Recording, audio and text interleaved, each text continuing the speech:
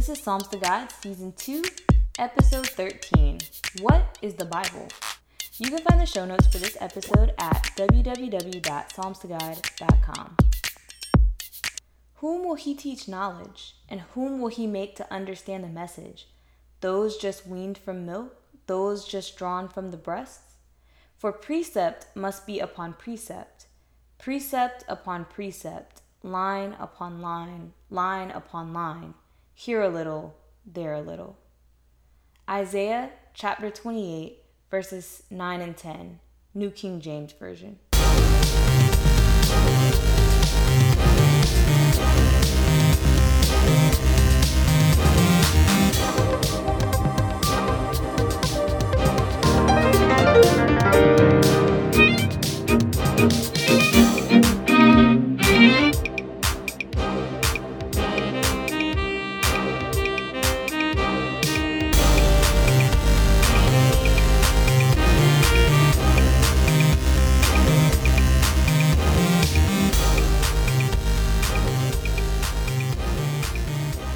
Hey guys, welcome back to the Psalms to God podcast. This is your host, Ree, and today we're talking about the Bible, like the Bible itself, not the words inside it. It's so weird to me that you can spend your whole life involved in a church and never talk about the Bible, how it came to be, how we decided what books go in it, what language was it written in, why do we call it the Bible? Yeah. So we're going to talk about that. Let's start with the Bible, right? Why do we call it the Bible? The Bible actually means the book. The word Bible is from the Greek word biblios, which means book. And the word biblios is actually from a city that was on the coast of Lebanon, what's now called Lebanon. And that city was a producer of papyrus. That papyrus was exported to the Greeks, and the Greeks came to associate that city with papyrus, which is associated with scrolls and books. And so the word biblios became synonymous with books. And that's how we got the word Bible. It has nothing to do with God. It has nothing to do with our faith. It's basically us speaking Greek, which is interesting. I thought that it would have some sort of spiritual meaning my whole life. And then when I really actually stopped and looked at it, I was like, oh, okay. And what's more interesting is the Bible is not a book. It is multiple books by multiple authors over many, many, many years, inspired by one Holy Spirit.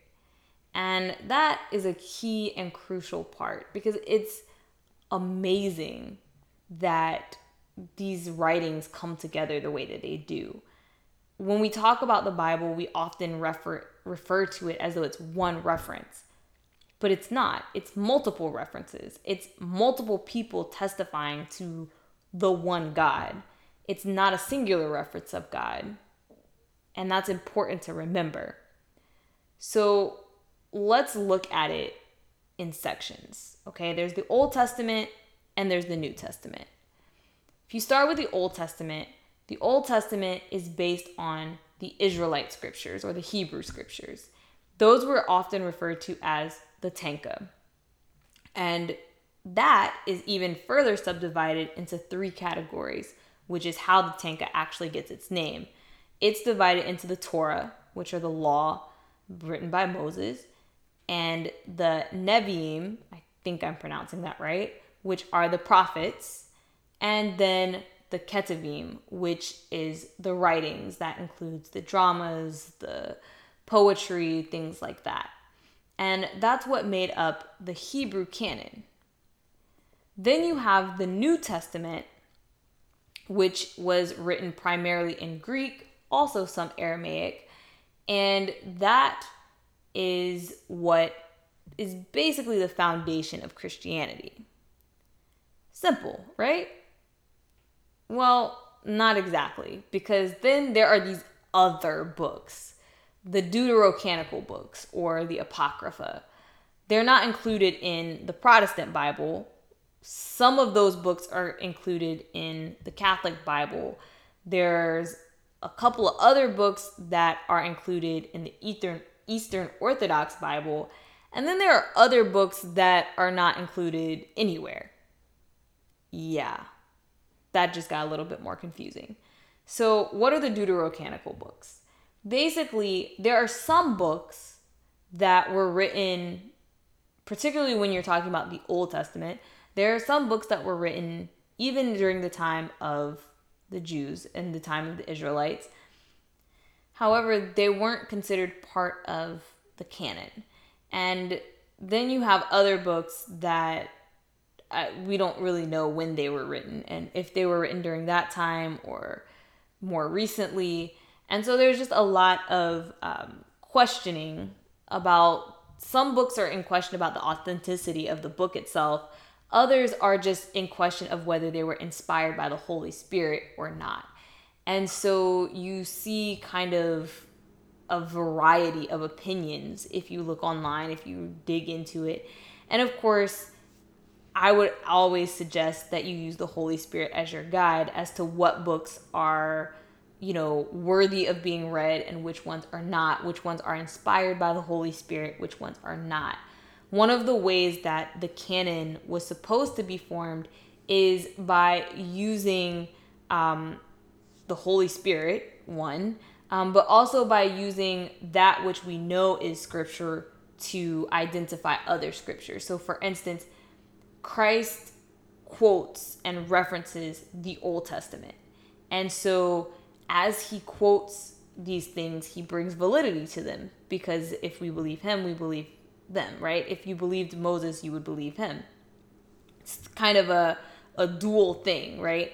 By seeing that he lines up with the words that Moses gave, we see, okay, this person does meet the criteria. This writing meets the criteria. God has not changed.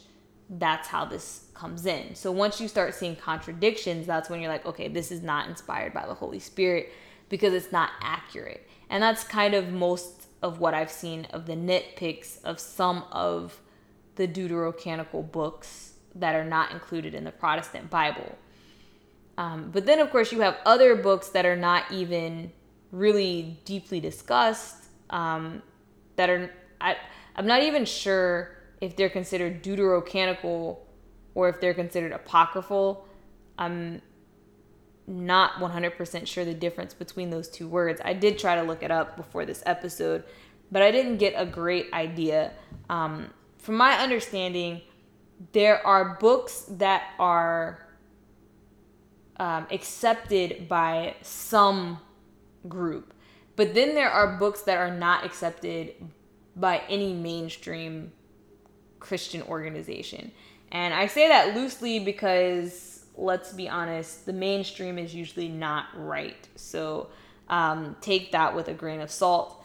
But essentially, my point is that there are lots and lots of writings about the Israelites, about Christ, about, what happened, what was going to happen, what is happening. And we don't read them all. We read that which was decided in a council by men that was established. And I think that that is important to recognize. Some of these books probably are not inspired by the Holy Spirit, the ones that were left out. Some of them may be. Like I said, you have to pray and let the Holy Spirit guide you. But at the end of the day, I think it's important to know that those books exist. I think it's important to go out and look at them and to read them, because even in the case that they are not inspired by the Holy Spirit, the newspaper wasn't inspired by the Holy Spirit either. However, there is useful information there. There's information that helps me understand the world I live in, the times that I live in. We can get context and additional information from those books as well.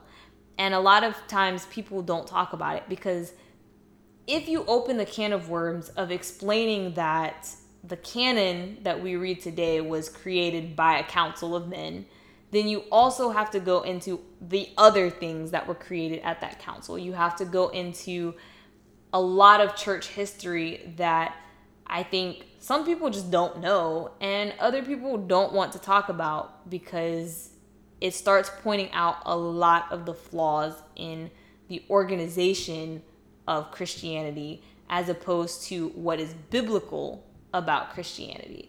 And those are some of the things that I want to talk about this season. And that's why we're doing this episode on how we got our modern Bible, because it's very, very important.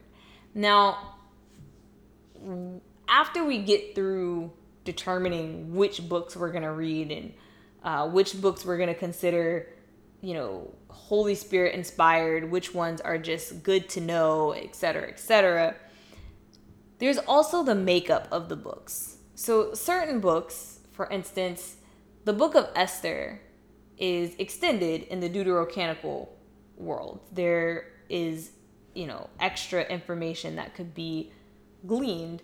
And then books like 1st and 2nd Samuel, that's actually just Samuel in the original Hebrew scriptures. It wasn't broken up into 2 books.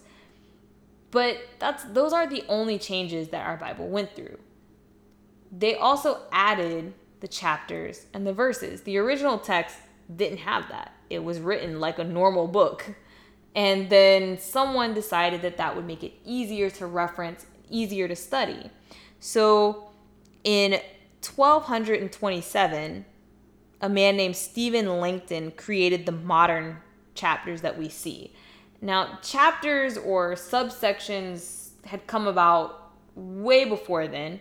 We had Jerome doing some things with passages in the 5th century. So, it was always kind of on the periphery, but what we see today came in about 1200. And then a man named Salmon bin Ishmael transferred Stephen Langton's work from the Latin into the Hebrew in the 14th century. So that's how we got the chapters. But then the verses were also in the development phase as well. So it started in the Old Testament fairly early, and then the Ben Asher family made that kind of a standard practice around 1900. And then a man named Robert Stevens carried that over into the New Testament in 1551. So the first Bible that actually had the modern chapters that we see today and the verses that we have today didn't exist until 1555, which is also interesting. A part of me says, if God wanted us to have chapters and verses, he'd have told the original authors to put in chapters and verses. But I completely understand why mankind went about doing this. It makes it very easy to reference. I do it in the podcast all the time. I do it in the blog. It's easy for me to be like, okay, turn to, Isaiah chapter 53, verse 2, right? And it's easy to help people understand what you're referencing. But there is a danger to it. And I think the good may outweigh the bad in this case, but we have to be aware of the bad and we have to be mindful of it. And the bad thing that comes from separating the Bible into these chapters and verses is that we often take things out of context. I remember when I first went into, my journey of would I eat clean meat? Would I eat unclean meat? And whether we were allowed to do that or not. One of my friends quoted to me the verse about it's not what goes into your mouth that is unclean or that defiles you, but what comes out. And that's in the book of Matthew. And when you say that, it's like, oh yeah, sure, I can eat whatever I want to because it's not what goes in me that defiles me, it's what comes out. But when you go back and read the whole passage surrounding that, the context of the passage is that they were talking about washing their hands before eating something that was already established as clean. It was taken out of context.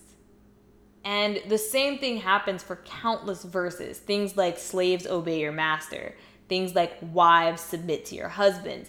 People say this one verse, but they don't say what comes directly after it. Like right after slaves obey your master, it says, masters, be good to your slaves, for you have a master in heaven. And right after it says wives submit to your husband, it says husbands love your wives. And so people can pick and choose a particular thing and make it fit whatever it is that they want to say. But what's more is that even in some cases, what they're picking, like if you pick this from this chapter, like for instance, the thing about slaves obey your master. If you don't go back into the Old Testament and see what it said about freeing slaves, for instance, or what it says about the treatment of the poor, what it says about the treatment of foreigners, etc., and know that all of that has to apply as well, you start to take things really out of context because it all works together, which is interesting because it's not one book, but yet it functions as one book, which is a testament to God. But the overall point that I was trying to make is that it's very important that we read things in context. If someone gives you a verse, don't just read that verse. Read the verses surrounding it. Maybe read the whole passage, because that will color how you take that verse. And on top of that, you want to put the verse in context to the text itself. As I said in the very beginning, the Bible was written by many people, to many people, during many times, in many languages. And so we can't just read it and process it with our 21st century brain, whether you're in America or another country. Everything that we think is different. Our culture is different, and you have to take that into consideration. So you have to go back and put in the work to study the Israelite culture, to study the Greek culture or the Roman culture, the Assyrians, the Egyptians. You have to understand where they were, who wrote this book, who were they writing to, what was the situation when they were writing, and how does that affect the text that I'm reading? Because that changes how we read the word. And I think that that's a monumental flaw in how we are taught the Bible. We're not often told these things. We're just taught to pick and choose verses, and that whatever we think they mean, that's what they mean. But scripture is not supposed to be done like that. It's line upon line, precept upon precept. And so that is, I guess, the main point that I wanted to get to in this episode, is that the Bible is a miraculous collection, and we should be thankful that God gave it to us, that he preserved it, that he sent his Holy Spirit to touch each and every one of the authors of these books to give us this information. But we should also do our due diligence in studying. My people are destroyed for lack of knowledge, and we don't want to be destroyed for lack of knowledge. So keep these things in mind. Ask questions, study, look, see how the Bible came together, know what it is that you're using, know how to use the weapon, the tool, right? I call it a weapon because it's the sword, right? The word of God is the sword. So you have to know how this is built and how it functions in order to be able to use it.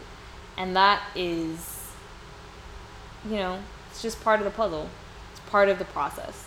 So I hope this has found you well, and that, it's informative and helpful. If you have questions, don't forget to check out the blog. I will put sources and links there, www.psalmstogod.com. Don't forget to like and subscribe, and I will see you guys next week. Bye.